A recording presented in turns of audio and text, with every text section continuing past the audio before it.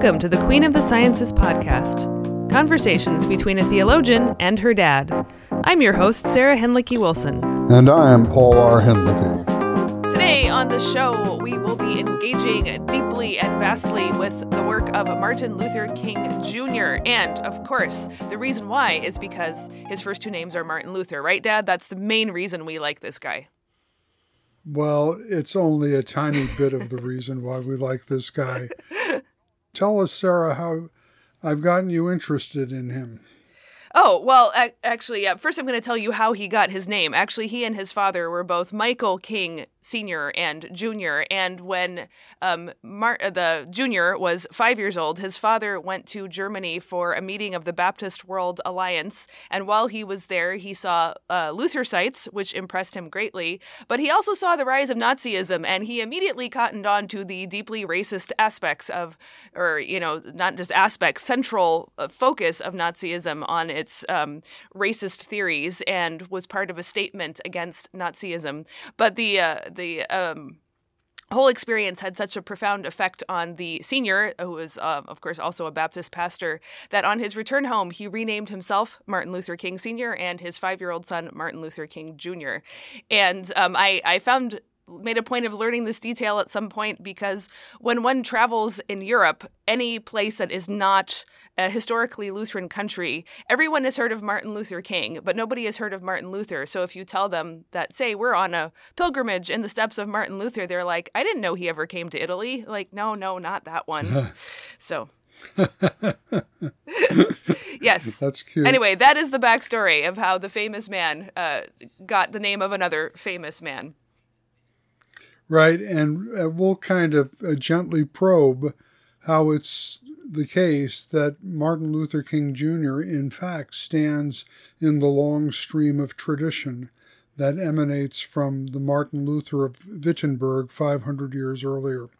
Yes. But go ahead, tell us how I got you interested in him and what that means. Well, as I said in our last episode on Howard Thurman, we'd been wanting to do this pair of episodes on these two ever since we've dealt with Lincoln and Jefferson. And I noted in my reading how much King himself invokes Lincoln and Jefferson, usually positively, sometimes with critiques, but he is claiming the promissory note that Jefferson wrote for himself as well, despite Jefferson's notorious status as a slave owner. But, I guess growing up for me, so I'm a Generation Xer, like Martin Luther King is just one of these towering figures, like Lincoln, who is so famous that you don't really need to know anything about him except the fact that he is who he is. And I know that I read a book about King's kind of legacy and thought by, what's his name? Claiborne something. One of the leading scholars of King. I'll find it and put it in the show notes. And I must have read some excerpts of King, but I never spent any time seriously engaging with his work until we prepared for this podcast. And here I have to tell you, Dad, I kind of went through 3 phases of reaction to King. Are you ready? Sure, fire away. Okay. So the first one was I read this collection called The Essential Martin Luther King, and I realized now it was much more focused on his political speeches or speeches that are meant to the whole American public. And there certainly is Christian content in them, but he is not there in preacher mode. He is there in a public civil figure mode. And what I got very positively out of that is I really understood for the first time ever how absolutely essential and central nonviolence was to him. And it wasn't just like tactical, but it was a matter of profound spiritual and personal conversion. And I hope we come back to it because I saw in that where personal transformation and structural critique come together. And almost all my life, I've only seen those two things live in entirely different cultures practically rather than come together. That was wonderful. But at the same time, going through his political writings, I first of all had an alarming feeling of there was a kind of secular dispensationalism going on, how often he invoked the time, this is the hour, the transformation of the whole human race. I mean, not quite Age of Aquarius, but it had a very dated 60s feeling to me, a kind of post-millennial rather than pre-millennial fervor that did not sit well with me. But above all, I would have to say by the time I finished, other than the nonviolent stuff, I was like, I've heard this stuff so many times before, and it's spoiled for me. And I mean that in both sense of the word, spoiled, that I only know cheap approximations or abstractions out of the King legacy for whatever anybody decides to invoke is the cause of the hour. So instead of being rooted in the actual lived experience and history that King is a part of, it was just a free-floating doctrine of revolution or something. So I can say by the time I got to it in the book, I was really thrilled. But then, Dad, you told me that you had been working on a collection of his sermons called Strength to Love. So I thought maybe that would help. So then I went through and read all of those, and wow, that added like 3 or 4 extra dimensions to King that I, at least as a theologian, I really needed to understand and situate him better. And I think we'll spend in this episode most time going through the depth of those theological themes. But getting to know King as a preacher was absolutely essential for me for putting the political stuff in a framework that was much more appealing and intelligible, but also challenging and powerful to me. But then there was one more thing, because as I told you when we were preparing for this, even there was kind of again, I still had a little bit of the tired liberal Protestant feeling, and that has been much more the world that I have lived in. So I decided to listen to an audiobook narration of James Baldwin's novel, Go Tell It on the Mountain. And Baldwin is, of course, another great Black American writer. And he has a similar, alive at the same rough age as King was. And this is a novel about a very, very bitter and dysfunctional family, as one might say, in the midst, at the very heart of a Black Pentecostal church in the South and in Harlem in like first 3-4 decades of the 20th century. And I've worked a lot with Pentecostals as part of my ecumenical work, but this was definitely a distinct portrait.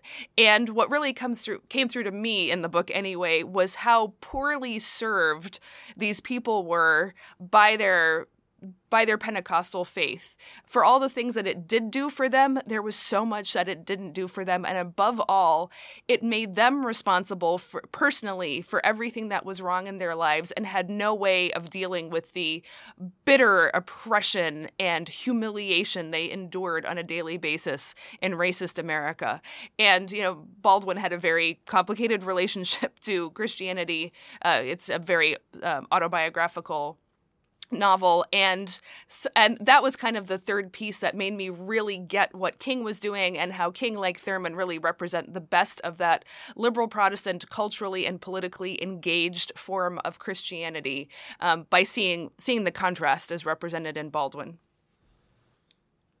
Wow, you've had quite a personal odyssey in the last several weeks, haven't you? Well, and I think it's so important as we have this conversation, the generational difference between us, even more than usual, just because I'm coming at this all second or third hand. But now I think it's really important for you because you were there in a sense. I don't know if you were there in person, but this is so much more the story of your life and passing through time. Like I said, I feel like I'm discovering the authentic goods after getting a spoiled version of it, but you tracked with it personally. So tell us more about that, Dad. Well, yeah, thanks, Sarah. Let me begin by noting that I taught a course on Martin Luther King at Roanoke College for a number of years, and I wrote about him also in one of my books, Luther and the Beloved Community. So I've spent some time actually working on King. And, it's interesting that anecdote you tell about the name change, how he got the name Martin Luther from his dad's trip to Germany in the 30s. A former Missouri Synod Lutheran who taught church history at Duke Theological Faculty in North Carolina, Richard Lisher, has written a really excellent book called The Preacher King. And I really recommend that book. It's quite good analysis of King's preaching, but he too, remembering back to the kind of Lutheranism he knew in the Missouri Synod of 50 years ago, where King was regularly pilloried as a secret agent of the Soviet Union's Communist Party. And he was hounded by J. Edgar Hoover's FBI and so forth. And it was really terrible times. But Lischer, couldn't see the connection very well between Martin Luther King Jr. and the 16th century Martin Luther. And I think we'll be able to point that out as we go along today. Anyway, that's a lot of what my research on him was later in life. But as a teenager, I was really drawn to King as I grasped his appropriation of the Sermon on the Mount. Love your enemies, do good to them that despitefully abuse you, and for such you will be children of your Father who is in heaven, and so forth. That made a huge impression upon me. And at those years is when I read the New Testament for myself for the first time. And this means that my encounter with King in the 1960s was a very interesting thing. Now, I grew up in the Missouri Synod too, but on the East Coast in a more liberal version of the Missouri Synod. So King, I was encountering King, it was an encounter with a non-fundamentalist, but nevertheless very Baptist, in today's lingo, evangelical preacher. And so that's what drew me to him in the context of those times. Only later did I learn that he had actually earned a PhD in systematic theology. And that, of course, increased my affection for him. Now, here's the problem, Sarah. What we've just recounted is typical. The contemporary world knows little of what we're talking about. This whole side of King has been kind of erased from the public image of King, the icon King, as the, quote, civil rights leader. And I agree with my teacher, Cornel West, that this has been a domestication of the so-called radical King.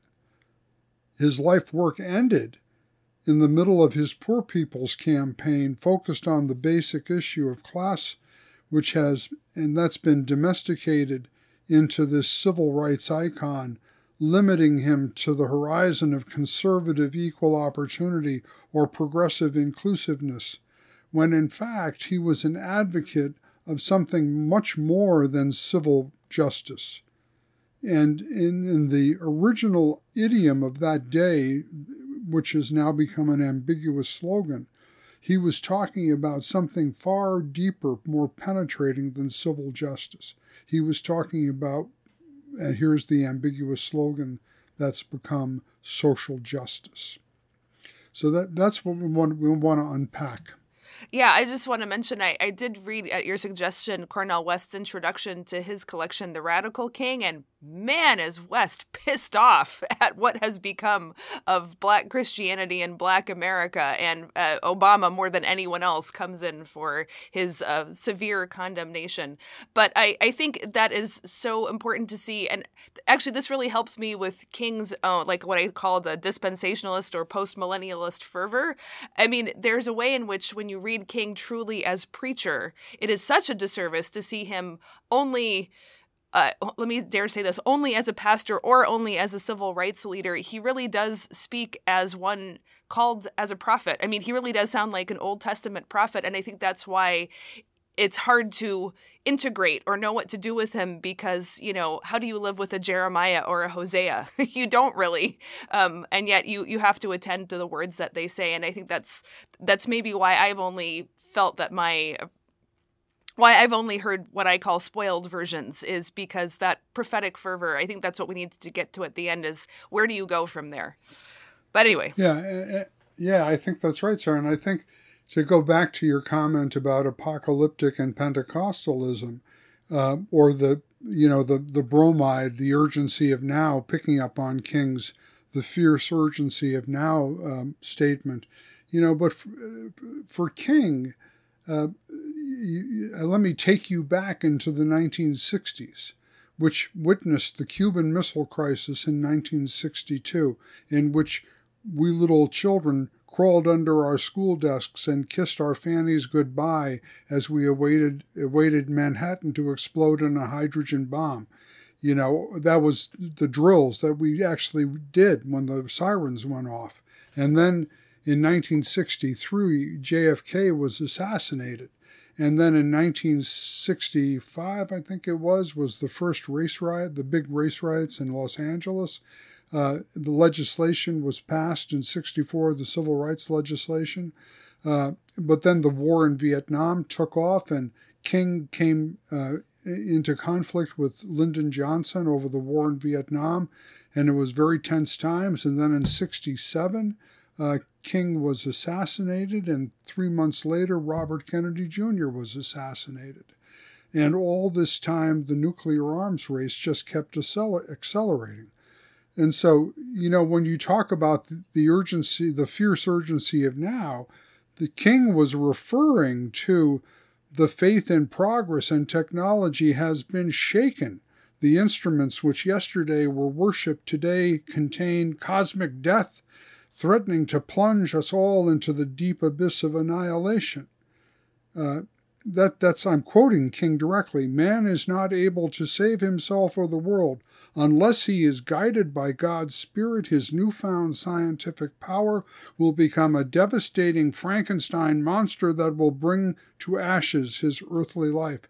And that thought of King's, that critique of the liberal faith in progress and led by science and technology, that is ubiquitous in King's oeuvre.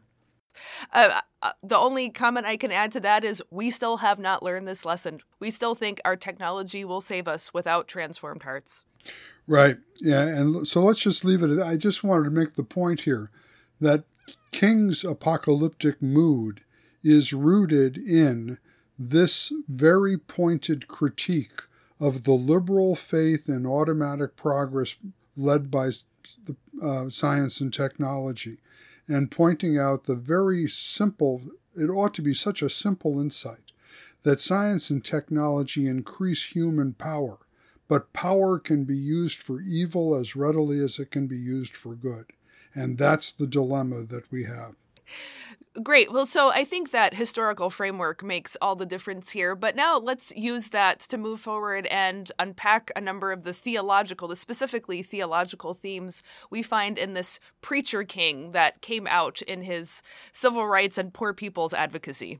That's why I asked you to read the 1967 edition of King's little book of sermons, Strength to Love. He originally published that in 1963, but after his assassination, the Lutheran publishing house Fortress reissued it, and it has a new preface in it by Coretta Scott King, his widow. And she wrote in that preface, "If there is one book Martin Luther King Jr. has written that people consistently tell me has changed their lives, it is this one, Strength to Love." Let me just add a quick note. It's been reissued again. It's now called A Gift of Love. It's mostly the same sermons. So if listeners out there want to get a current copy, it will now be called A Gift of Love. Okay, and it was originally sermons that he actually preached in his congregations in Montgomery, Alabama, and then later in Atlanta, Georgia.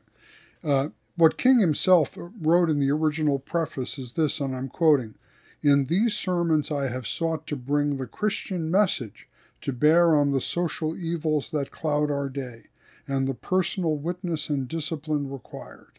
So, using this and others, let's take a look at King's theology. Let's try to appreciate King as a Christian theologian. Sounds good. Take us away. All right, first of all, King had a PhD in systematic theology. And theology for him is the critical thinking of Christianity. It's internal, it's a practice of the Christian faith. It's Christian faith thinking critically, distinguishing between appearance and reality, between form and substance and things like that. So peppered throughout these sermons are recommendations of, quote, incisive thinking, realistic appraisal, decisive judgment, as opposed to what? As opposed to soft-minded gullibility. Yeah. And then he unpacks that. There's an almost universal quest for easy answers and half-baked solutions. Nothing pains some people more than having to think. The soft-minded persons have revised the Beatitudes to read, "Blessed are the pure in ignorance, for they shall see God." And, so he was caustic about this.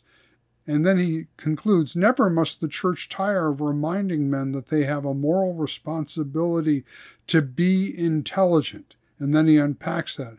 Open-minded, making sound judgment, and a love for truth. To rise above the paralysis of gullibility, right? Yeah, for people like you and me, it's always encouraging when we see Christians exhorted to use their brains as God gave them and not to be afraid of them. There is, what is this? Does this go back to Kant, this deep-rooted feeling that as long as you're like good-hearted and have goodwill, then you're somehow morally exempt from having to be smart and tough-minded, as he said it? There is this kind of a good disposition excuses any amount of stupidity, which of course is simply not true. Yeah, I wouldn't accuse Kant of that particular fault, but I would. I think it is much more what developed under Pietism in the 16th and 17th and 18th centuries, which kind of juxtaposed a theology of the heart over against a theology of the head. And of course, for King, this is a false dualism, as we've discussed in previous podcasts, like about Simeon Zahl and so forth and so on. But of course, in some ways, the whole Pietist tradition, which is transposed in the United States through Wesleyanism, in some of the more popular frontier forms of Methodism, very much says doctrine divides, feelings and action unite, that kind of thing. So you don't have to think about beliefs. It's all about relationships. That's the current jargon we have for this kind of mindless refusal of theology as the critical thinking of Christianity. Yeah.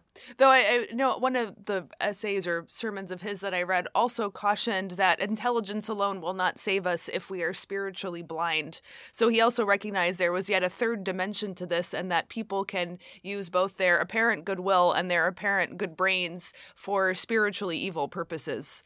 And there is like a transcendental presence of the Spirit or breaking in of the Spirit that is necessary to make both heart and head serve the truly good. Amen. Yes, I think that's exactly right. He had a holistic anthropology. He didn't have any kind of body-soul dualism. He called for the integration of body and soul, as we'll see as we move along here. I find, Sarah, and maybe you can comment on this, I find that de facto he has a proper distinction of law and gospel. Yeah, you definitely see that. He talks about God himself being both tough-minded and tender-hearted. I think we could call that the law side and the gospel side. But you see throughout also his exhortations to people are always both to, rise up and undertake the necessary discipline of your sinful and self-indulgent and cowardly self. Hear and heed the law of God to treat your neighbor as truly a neighbor. But at the same time, actually one thing that struck me very deeply about his writings is how much he tells, especially his fellow Black Americans, you are beloved, you are God's children, you are made in the image of God, you are worthy, you have dignity. So all of the summons of the law to engage in this prophetic action of nonviolence is rooted first of all in the declarative gospel of their full humanity. I think in the context he's working in the gospel of the first article of creation, of belonging, of being children of God and in the image of God, has kind of a more more texture and challenge than, shocking as this might sound, than the second article of Christ's sacrifice for sin. I think if Baldwin's novel is anything to go by, the sacrifice for sin part was already exceedingly obvious to the Black faithful. What was not so exceedingly obvious was their belovedness. And so that is the gospel he brings to bear most powerfully. And it's only out of that that the call of the law to rise up is applied to them. Yeah, our mutual friend Robert Benny, in Chicago days, actually met with Martin Luther King Jr. and participated in some of his demonstrations in Chicago. And when I asked him to reminisce about this, asked him, what personally do you remember about King? And he said, the dignity. Wow. The dignity of the man. And I think you can get a glimpse of that sometimes in interviews with him and things like that. Yes, I think you're right that the creation faith, that you are created in the image of God for likeness to God, was very important to King. And the gospel of redemption for King, again, it's not dualistic. It's the redemption of the creation. Right. And that's how he can integrate the first two articles of the Creed so effortlessly. But just finishing up on law gospel, here's another quote from King. God has two outstretched arms. On the one hand, God is a God of justice who punished Israel for her wayward deeds, and on the other hand, he is a forgiving Father whose heart was filled with unalterable joy when the prodigal returned home. So I think that, is that kind of dialectic of judgment and mercy, of law and gospel, is there at the heart of King's preaching. Agreed. Very much so. Now, here's something that I, as a Lutheran theologian working on the doctrine of God, was just delighted to read. He affirmed ontologically, in respect to what the very being or nature of the divine is. God is, and I'm emphasizing the word is, God is love. And here's a quote. He's neither Aristotle's unmoved mover, self-knowing but not other-loving, nor is God helpless before the surging powers of evil. God is neither hard-hearted nor soft-minded. He is tough-minded enough to transcend the world. He is tender-hearted enough to live in it. And then here's where the gospel of redemption really hits home to his congregation. God does not leave us alone in our agonies and struggles. He seeks us in dark places and suffers with us and for us in our tragic prodigality. Yeah, I think that's just super. Mm-hmm. Yes, no doctrine of simplicity for him there, eh? Well, yeah, no strong doctrine of simplicity that would turn God into an apathetic other, Okay, let's go on. And how does he build on law and gospel, Sarah? Well, we see a very distinctive two kingdoms doctrine at work in King as well. And here's a direct quote. Every true Christian is a citizen of two worlds, the world of time and the world of eternity. We are paradoxically in the world and yet not of the worlds. We are the colony of heaven. Each of us lives in two realms, the internal and the external, and so forth and so on. And so he talks, therefore, about the need to use the word that you already said, to be holistic, to be anthropologically holistic about our life as Christians, that to not only live in heaven, but also to address the fact that if a man and his family are starving, then that is a problem for a Christian, for every Christian to attend to. And that's, but at the same time, the idea that purely solving the economic problem solves the whole problem fails to recognize that we are more than bellies that need to be fed, but we also do need dignity, as you said, and community and a relationship to God and all these other things. And to which seek ye first the kingdom of God and his righteousness, and all these things shall be added unto you. That was very important for him. Yeah, it really was. And, it's not just that King articulates this citizenship in two realms. theology, which is descended from Luther's theology. He also thinks that knowledge of this double relation to God and to the creation, ignorance of that double relation is folly. And that's, I think, it's really struck me, because he had a sermon on the words from the cross, "Father, forgive them, they know not what they do."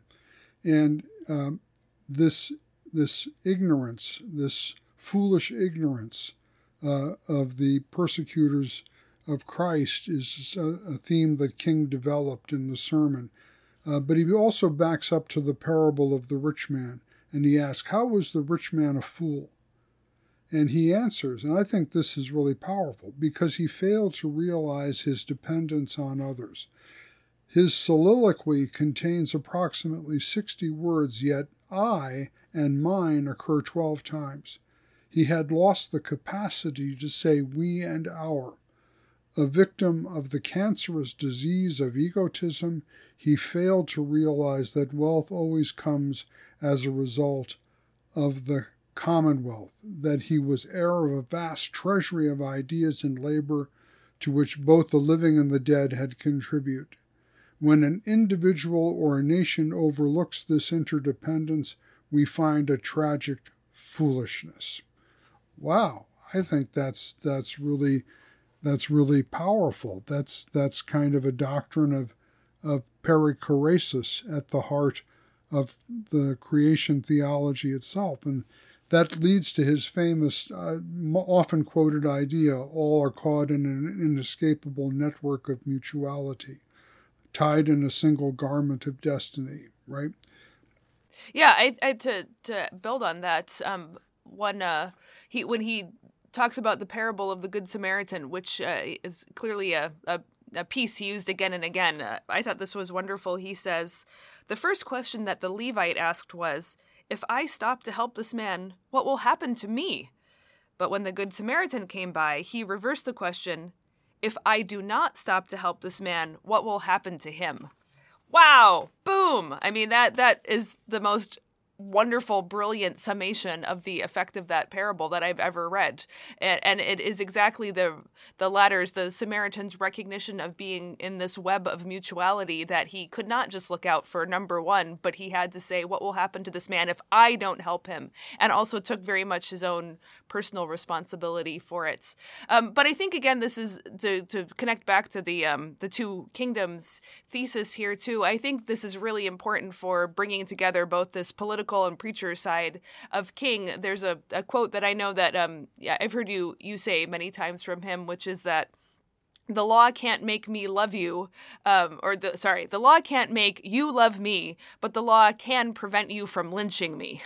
And that is also, I think, a really important distinction, that there do have to be legal bindings on people's cruelty and evil, and there have to be legal effects when people break that kind of law. You do need those laws in place, and getting Jim Crow overturned was absolutely essential. But he in no way thought that was adequate, but he also didn't think the law could finally solve the problem of a loveless heart. And I suppose if any, I have alarms at how his legacy is used now, is there seems to be a deep belief in bureaucratic legislation that can solve the problem of the human heart, which is not only foolish, it is positively dangerous. But if you don't have a living preacher king to call hearts to transformation, then you probably are going to start resorting to law and bureaucracy to try to force it on people. And so I think that dialectic in King, as well as in his version of the two kingdoms doctrine, is absolutely essential. Right, and that leads to his, the other, we just talked about folly. He talks about the folly of not recognizing human interdependence, both through the generations and across the globe, through time and space. But he turns attention in this context to the other pole of the two kingdoms doctrine, and not to know the relationship to God is spiritual blindness. He talks about spiritual blindness. He says the rich fool failed to realize his dependence on God. He had an unconscious feeling that he was the creator, not a creature. That's really powerful. That's like Luther. Man wants to be God and does not want God to be God. Right? And that's the heart of hubris, of the sin of pride, superbia. And then, at the end of that sermon, he really packs a powerful question when he says, "May it not be that the certain rich man is Western civilization, contemporary Western civilization, which for the last several hundred years has lived on the myth of progress through science," which you've already heard his criticism of that. He takes it back to the era of colonialism and the slave trade, and he talks about spiritual blindness of those who knew not what they were doing because of their blindness to God as our common creator. Yeah, let me read this passage because I think this is it's important to hear the whole thing that he has to say. Good. Yeah, so the second part of Jesus' prayer on Calvary is about spiritual blindness, which I referred to earlier, of those who knew not what they were doing. Slavery in America was perpetuated not merely by human badness, but also by human blindness. Men convinced themselves that a system that was so economically profitable must be morally justifiable. They formulated elaborate theories of racial superiority. Their rationalizations clothed obvious wrongs in the beautiful garments of righteousness. This tragic attempt to give moral sanction to an economically profitable system gave birth to the doctrine of white supremacy. Religion and the Bible were cited to crystallize the status quo. Science was commandeered to prove the biological inferiority of the Negro. So men conveniently twisted the insights of religion, science, and philosophy to give sanction to the doctrine of white supremacy. Soon this idea was embedded in every textbook and preached practically in every pulpit. It became a structured part of the culture. Wow. Yeah, and I think it's so important to notice that he condemns all of it. It's not just religion. Like I still often hear people say, how Christianity was so easily wrangled into the service of white supremacy and condoning slavery, but so was science, and so was technology, and so was economy, and absolutely everything.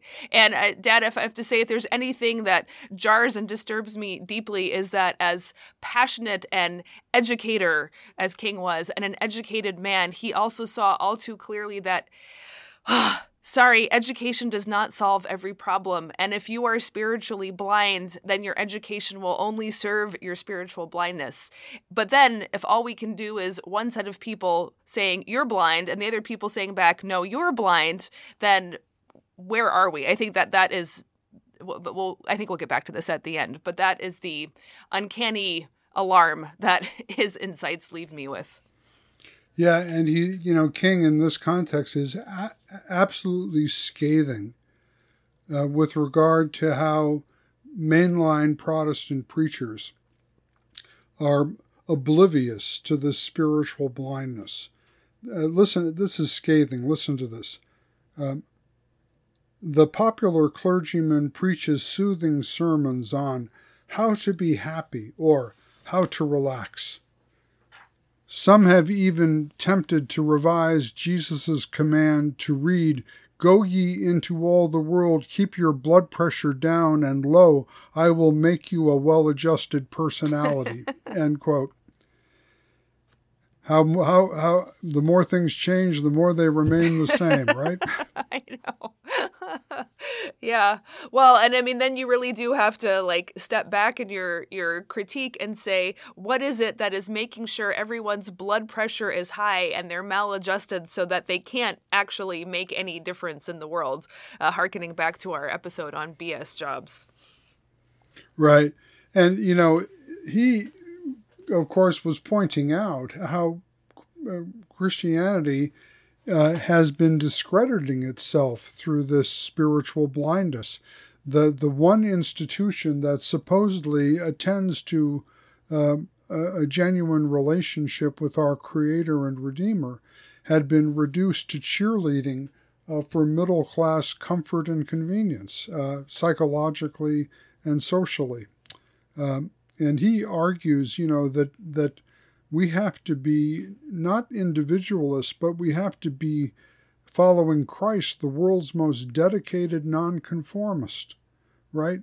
That's what he argues. You have to have the courage, the spiritual courage, to challenge contemporary culture on both poles of the two kingdoms doctrine. On the worldly pole, to challenge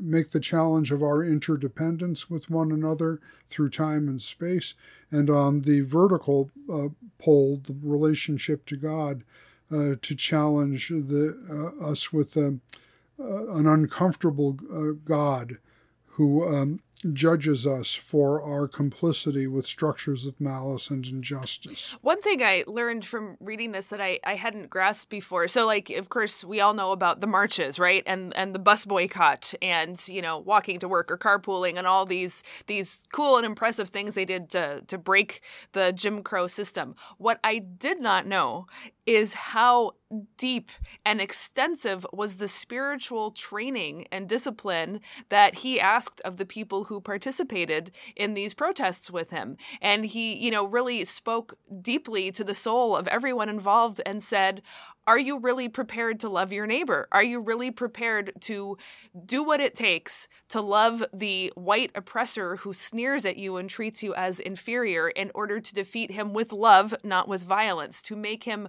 a friend of yours, to meet them on equal levels? Are you prepared not to hit back? Can you really stand up when the police come after you with the clubs or worse and be dragged off to jail or physically harmed without harming them back? I mean, it was an incredible amount of deep spiritual discipline and commitment that he asked of people. And again, that is a dimension that you don't get when you only see him as again, like the nice civil rights leader or looking only for legislative alterations. No, he was really asking people's very souls to be transformed. You know, and a more recent continuation of that message was from the Mother Emanuel Church in Charleston, South Carolina. Oh, right. After that racist kid sat in on a Bible study and then pulled out his pistol and murdered, what was it? I don't even remember how many people, 8 or 9 people, including the pastor. And then in the aftermath of that, the survivors confronted him and said, I forgive you. I forgive you. Just like the Mennonites did or Amish did in southern Pennsylvania to the murderer of their school children. You know, the King's call to discipleship in this concrete way has lived on in these several instances. But I think you're right. For King, the call to discipleship took this concrete form of training in nonviolence. Practically, in Paul's statement, do not be overcome with evil, but overcome evil with good. Yeah, and I think the really important point here for us is that looks shallow or religious or heavenly minded from the outside. You know, like, how can you just say, I forgive you after what that guy did? He shouldn't be forgiven and he should be punished. But they're talking on a really a different plane of reality. And I think King's deep intuition was that when religion and intellectual life and education and science and tech all fail due to spiritual blindness, the only thing that can alter the blindness is this radical act of nonviolent love. That is, I think he believed that was the only hope we finally had. But that is such a tall order for people who are also themselves sinners struggling with their own blindness, that it really took this entire communal effort and discipline in order to even have a hope of breaking through the blindness with that kind of love. And that leads to the next topic that I'd like us to talk about in King's theology, the need for a new birth. And let me introduce that with a little anecdote. One of the last times I participated in the January observance of the King holiday at Roanoke College, I spoke on these themes in King's theology, King as a radical Christian. And when I got through making this point about loving your enemies, a very skeptical student posed the question to me, does that mean loving the Proud Boys? And I spontaneously replied, I don't think that's easy. In fact, I think it's humanly inconceivable. In fact, I think it's something of a miracle that you would actually love your enemy. And in this particular case, love the Proud Boys, which would be the contemporary equivalent of Bull Connor unleashing the police dogs on the protesters in Selma, Alabama, something I witnessed on television as a child. So I think let's talk next about this. Where do we get the spiritual resources to this ministry of enemy love? Where do we get that? King talks about the new birth this way. He calls Jesus the practical realist. Jesus realized that every genuine expression of love, and of course that means love of enemies. Now this is what I think is quite stunning, grows out of a consistent and total surrender to God. So the new birth is the death of the rich fool who thinks that he's independent of all others and independent from God, and instead surrenders that identity completely to God. So, and he continues, something must touch the heart and souls of people so that they will come together spiritually, because it is now natural and right for them to bring an end to fears, prejudice, pride, and irrationality. These are the barriers, he says, to a truly integrated society. These dark and demonic responses will be removed only as people are possessed by the invisible inner law, which etches on their hearts the conviction that we are all brothers and that love is our humanity's most potent weapon for personal and social transformation. So, the Baptist preacher has his own, as it were, updated and outward-looking doctrine of the new birth. So I think we could say then that the love-based, nonviolent protest is a way of creating conditions for other people to be born again, to have the new birth of love, by presenting them with truth that cannot be ignored, bringing out into the open what has been kept in the dark, but at the same time doing it in a way that says, I am not here to hurt you, to destroy you, to humiliate you, even though you've tried to do all those things to me. I am here to insist that you face the truth, but the truth in love, and with the hope that that would bring about the new birth of others. So that, I think, that is like, for him, that's in a sense the doctrine of the church that can be writ large into the civic transformation of America. Absolutely, because there, of course, the object of redemption is always God's creation. It's not just the redemption of the church as an island being extracted out of the world, but it's the invasion of God's grace into a creation groaning under structures of malice and injustice. But of course, here in his own lifetime, King experienced really sharp objections to this line.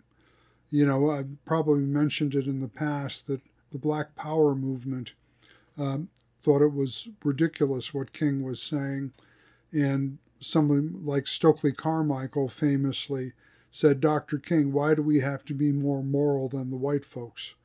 But he also heard this objection right from his own household, from a child saying, Daddy, why do you have to go to jail so much? And so, sir, go ahead and talk about how the newborn child of God does not expect roses and perfume, but expects to bear the cross of Jesus, to be a cross bearer. I think this is where we really see King's second article of the Creed theology come through. And, my first time through reading this, especially in the first book I mentioned, I was seeing Jesus only as example. And, Luther famously says, first you must receive Jesus as a gift before you can receive him as an example. But I think the proper way to look at it is because for him, the first article, you are beloved, you are made in God's image, is the breakthrough gift of the gospel.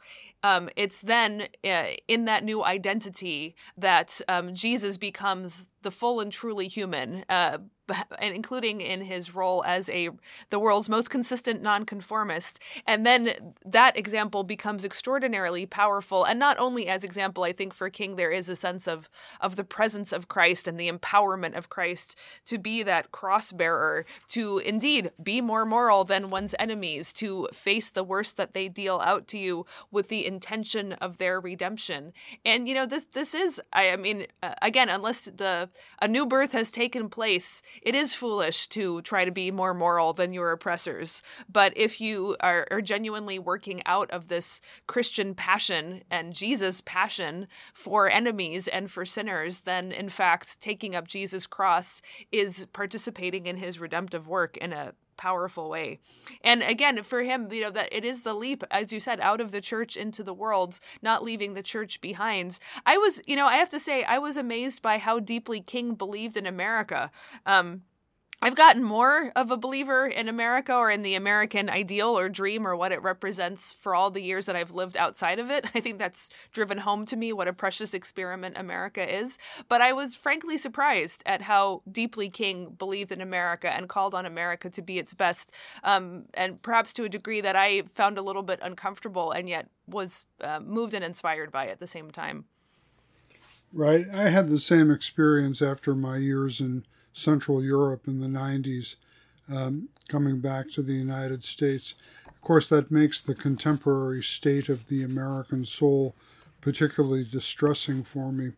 And that's one of the reasons why we're doing this podcast on King, to try to properly retrieve a kind of critical love for the American idea and its continuing possibilities. Anyway, I think that what you were saying there about following Christ in cross-bearing is, for King, actually it is rooted in a kind of remarkable faith in Jesus Christ. Here's something else from one of his sermons that I think teaches us that. King says, "Every time I look at the cross, I am reminded of the greatness of God and the redemptive power of Jesus Christ. I am reminded of the beauty of sacrificial love and the majesty of unswerving devotion to truth. It causes me to say with John Bowring, 'In the cross of Christ I glory.' As I behold the uplifted cross, I am reminded not only of the unlimited power of God, but also of the sordid weakness of man." And here's for King the heart of the love of Christ manifest at the cross. It's really based upon the Gospel of Luke. Precisely then, namely in agony and in ignominy, Jesus did not pray, "Father, get even with them," or "Father, let loose the mighty thunderbolts of righteous wrath and destroy them," or "Father, open the floodgates of justice and permit the staggering avalanche of retribution to pour upon them." No. Jesus eloquently affirmed from the cross a higher law. He knew that the old eye for an eye philosophy would leave everyone blind. He did not seek to overcome evil with evil. He overcame evil with good. Although crucified by hate, he responded with aggressive love. Now, I suppose if we theorized about this and tried to come up with a model of atonement in King, it would sound rather Abelardian. That Jesus is, even in his death and suffering, primarily an example or a model of this kind of aggressive love that he just talked about. But I think what bends it in a deeper direction, is King's sharp awareness that this agape love is directed at people we do not like, directed at people who hate us, directed at our enemies. And that is something that's more than simply an example of love. It's a power to love. It's strength to love. So I would say that King didn't work theoretically on the doctrine of the atonement, but he very well knew that agape love is militant. It's a militant grace. It expresses God's conflict with human evil. And he knew evil was real, stark, grim, and colossally real. Yeah, and you see in many of his sermons, he does expand also on what faith is. Faith is in this Christ, and what kind of hope that gives, and what kind of love that enables. So I think what we see here is again, coming out of the background, the kind of atonement theories that were probably more common in Black churches at the time, to not to denigrate or deny the redemptive suffering on behalf of and that Christ represents, but to again say it matters who the Christ was, that it was this radically loving of enemies, nonconformist Jesus who suffered violence without dishing out violence in turn. And that is the source of the power for faith, hope, and love in the ongoing battle against evil in this world. I guess now as we wrap up, I would like to go over from his essay Pilgrimage to Nonviolence, which was published in 1960, look at his own account of his theological development, because this really helped me. Again, Dad, I told you beforehand, when I read the first book of his essays, I was like, well, it's the best of liberal Protestantism, but, that just has been so spoiled for me. But then when I read his own account of his development, I realized that there's a lot more going on here. So I just would like to breeze through this, if that's okay. Yeah, go far away. Okay, so he talks about how early on he was a thoroughgoing liberal in this specific liberal Protestant sense, because it was intellectually satisfying and fundamentalism had not been. So I don't know the details of his childhood church or community, but clearly fundamentalism was kind of the fallback position. And so he said this was so helpful for getting him out of that. He said, I almost fell into the trap of accepting uncritically everything that came under its name. I was absolutely convinced of the natural goodness of man and the natural power of human reason. And this is interesting, too, because in another place I read how he said that basically until he got active in the civil rights movement, he'd had a pretty easy life. He came from a good family, an intact community. He always hated segregation, but he personally did not suffer all that much. And it was stepping out on behalf of his fellow blacks that put him in the path of danger for the first time. So you can see how, early in his education, it would be easy, even for him, to believe in humanity's natural goodness. And he says he will continue always to cherish liberalism's insistence on an open and analytical mind, its refusal to abandon the best light of reason, and so forth. But it was mainly the liberal doctrine of man that I began to question the more I observed the tragedies of history and man's shameful inclination to choose the low road, that more I came to see the depths and strength of sin. And then he says Reinhold Niebuhr was exceedingly important for him, also helping him recognize the difference between moral man and immoral society, which was one of Niebuhr's important contributions. And he concludes, reason, devoid of the purifying power of faith, can never free itself from distortions and rationalization. There is another point of connection with his namesake, Martin Luther, who understood that reason is a tremendous gift, except it will sell itself out to the highest bidder.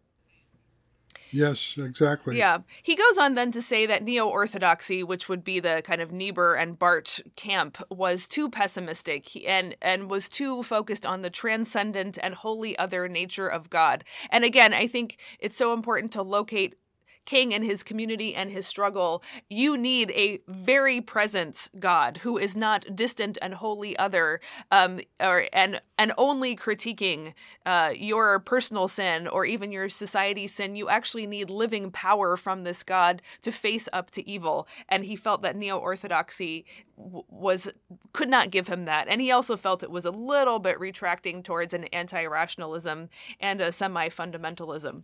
Let me comment on that, because by the time of King's education, none of Karl Barth's church dogmatics had been translated into English. And the only Karl Barth he knew was the Epistle to the Romans. And so that's where he's getting his kind of rejection of neo-orthodoxy and things associated with that. And he doesn't, Niebuhr himself made the similar criticisms of the early Barth. So I just wanted to be a little bit more specific here. King was rejecting the Barth of the Epistle to the Romans, for whom there is only one tangential point where eternity touches time, and that is the cross of Christ. And that leaves behind it like a crater, from a bomb exploding in World War I. And, of course, that holy other God, utterly transcendent, of course, is something that Barth, in his mature theology, was always overcoming. Mm-hmm. Okay, yeah, that's really helpful. Well, then, so King says what actually brought everything together from him was Paul Tillich, which means, Dad, this year you're finally going to talk me into reading Tillich. Let me just say again here, I have only witnessed the spoiled leftovers of Tillich and what it has done to people in my world. So I have never wanted to read him, and I have never lived in a fundamentalist context, and I know that Tillich is very helpful for people coming out of that. But King said that his existentialism really helped him integrate things that were not integrated for him, and to understand the precarious state of existence and what it means to be in time. And so anyway, he goes on to talk from there about the importance of Rauschenbusch and social gospel, though he felt again that Rauschenbusch was tended to over-identify one particular political or economic system with the kingdom of God. And I have to say for myself, when King goes beyond civil rights and transformation and nonviolence into more specific policy proposals for economy, then I'm a little less sold on him. But I think it would be easy to be distracted and think that was the point. That clearly was not the point. It was an effort to find solutions. And then finally, the long outcome of his pilgrimage, King said, is this movement towards nonviolence, and that was what kind of drew up all these disparate pieces for him together. And then I want to read his conclusion here, what the impact of nonviolence was for him coming with this, theological background. He says, "In recent months, I have also become more and more convinced of the reality of a personal God. True, I have always believed in the personality of God, but in past years the idea of a personal God was little more than a metaphysical category, which I found theologically and philosophically satisfying. Now it is a living reality that has been validated in the experiences of everyday life. Perhaps the suffering, frustration, and agonizing moments which I have had to undergo occasionally as a result of my involvement in a difficult struggle have drawn me closer to God. Whatever the cause, God has been profoundly real to me in recent months. In the midst of outer dangers, I have felt an inner calm and known resources of strength that only God could give. In many instances, I have felt the power of God transforming the fatigue of despair into the buoyancy of hope. I am convinced that the universe is under the control of a loving purpose, and that in the struggle for righteousness, man has cosmic companionship. Behind the harsh appearances of the world, there is a benign power." Yeah, that's a personal confession of faith. And he also tells in that context his kitchen experience in Montgomery, where he almost felt like he had a direct encounter with the Lord Jesus, who said to him, "Martin, stand up for truth, stand up for justice, and lo, I'm with you always to the end of the age. So he had his own Damascus Road experience, as it were, in that respect.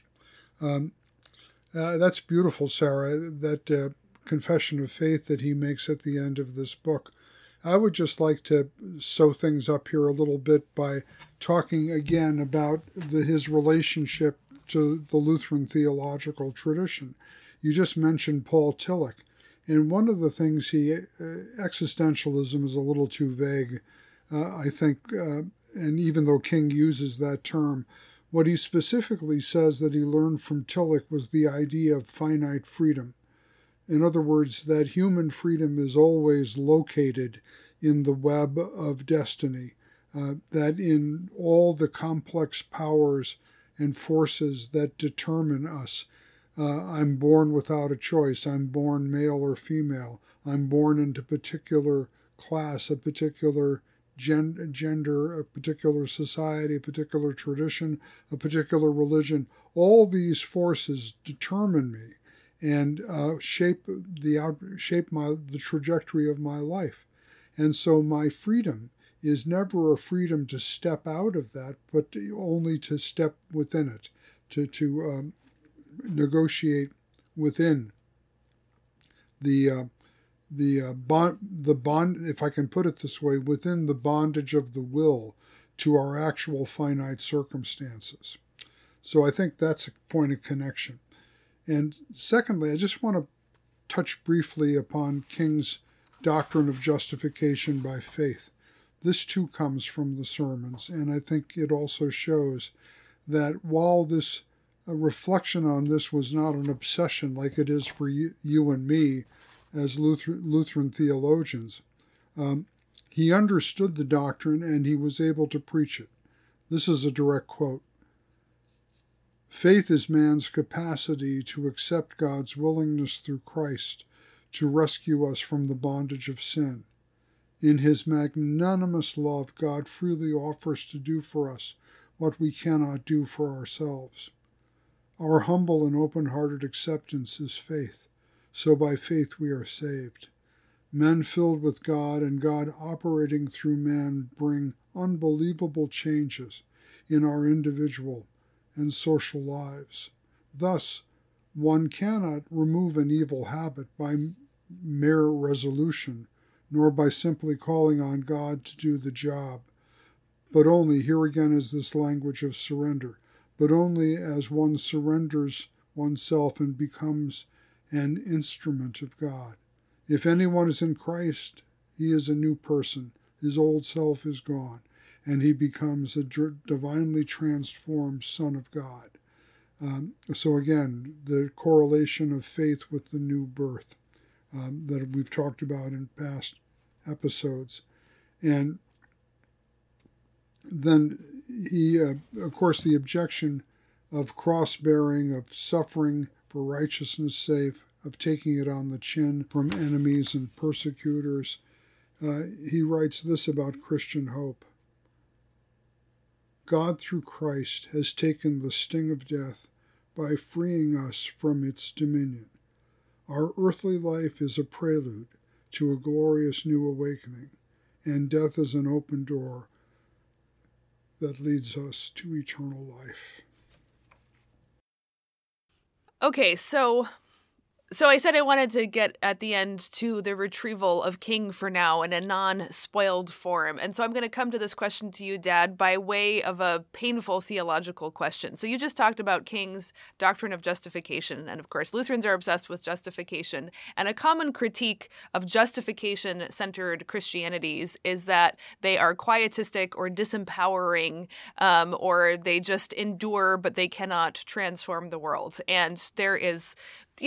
there's real historical evidence for that effect. I think it's sometimes overstated.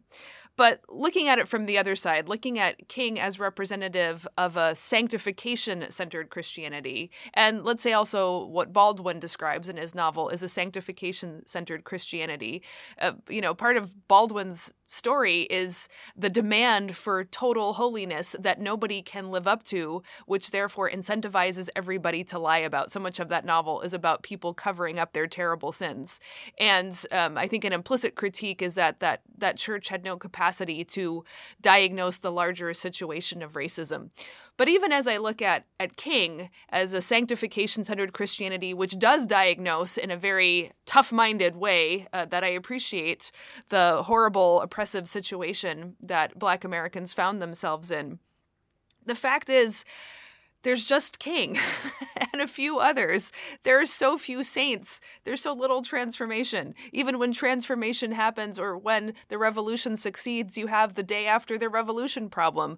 You and I are more familiar with this in the context of Eastern Europe and the triumph that finally the evil and oppressive system of communism was overturned. But it's not like it was all perfume and roses the day after the revolution, and there are endemic and terrible problems that follow ever since. So I don't know what to do with this, because I don't want to say do nothing and trust in Jesus.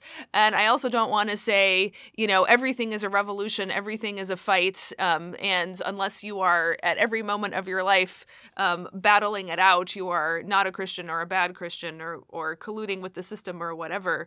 But I can't help but feel this kind of grief at looking at who King was, the great saint that he was, the great prophet that he was, how important and insightful and beautiful and inspiring he was. And then what now? Things, I don't want to say nothing has changed. And I'm really bothered when, in a kind of self-flagellating way, especially white people like to insist that nothing has changed in the past 60 or 100 years. That is simply not true. We can be happy for change that have taken place without saying that everything is fine. And at the same time, where are all the saints? Why are there so few saints? It puts me back in mind of Simeon Zoll's observation about mediocre Christianity, which is what Christianity is most of the time. Yeah, and that's a really good question that you've raised here. I have a number of responses. First of all, I think that, like his Lord Jesus, Martin Luther King was an event.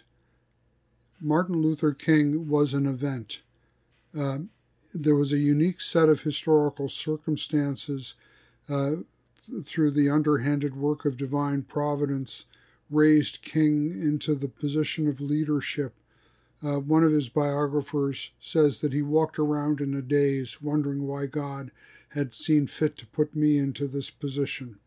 And he was humbled, humiliated even, by knowing his own faults, knowing his own sinfulness, which the FBI under J. Edgar Hoover tried to exploit to blackmail him. So King was a complex figure, and he knew the truth of simul justus et peccator. Let's just leave it at that.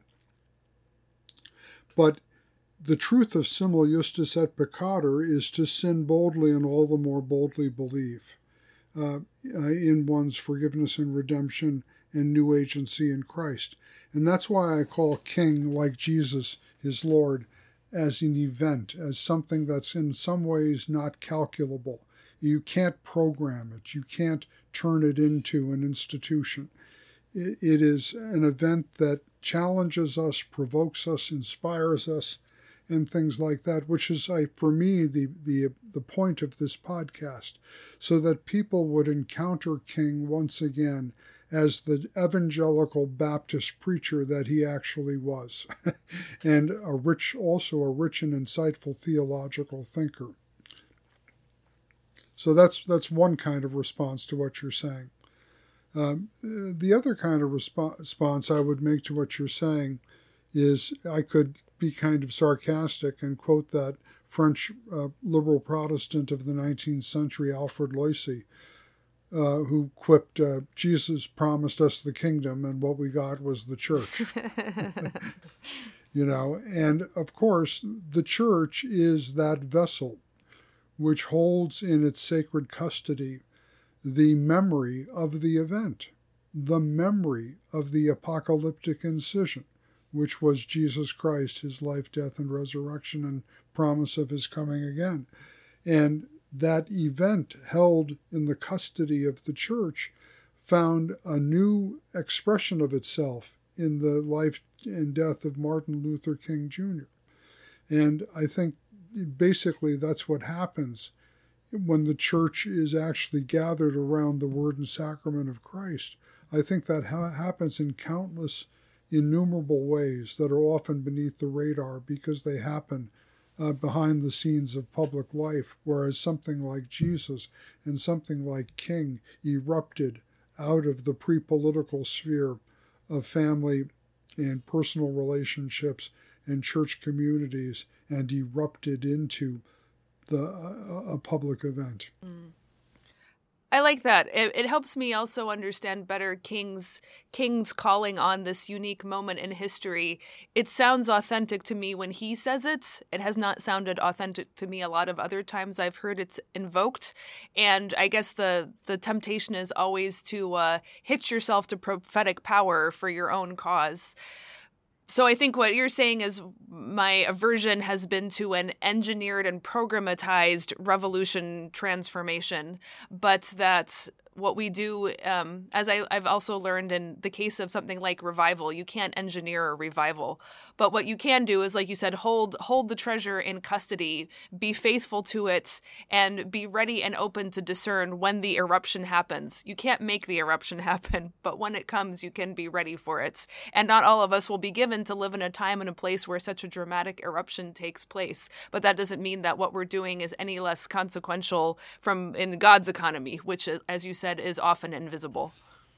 Yes, and if Eberhard Bethge had not recovered Dietrich Bonhoeffer's letters and papers from prison and made a life's task out of publishing his work, Bonhoeffer would have died in obscurity, forgotten among the millions of victims of Hitler's Germany.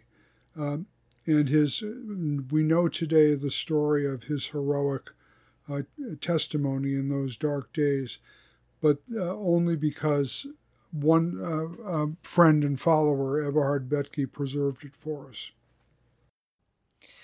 Okay, well, let us continue to hold the treasure in our safekeeping then, both of our Lord and of his servant Martin Luther King. That was really good. That did me a world of good, these past two, I have to say. Very good. And now we're going to turn in our next podcast to the thing that inspired Howard Thurman and inspired Martin Luther King, which was namely the 19th century quest for the historical Jesus and the various ways in which they appropriated it and what's good and what's bad about the quest. Okay, well, you stole my outro line, so there it is.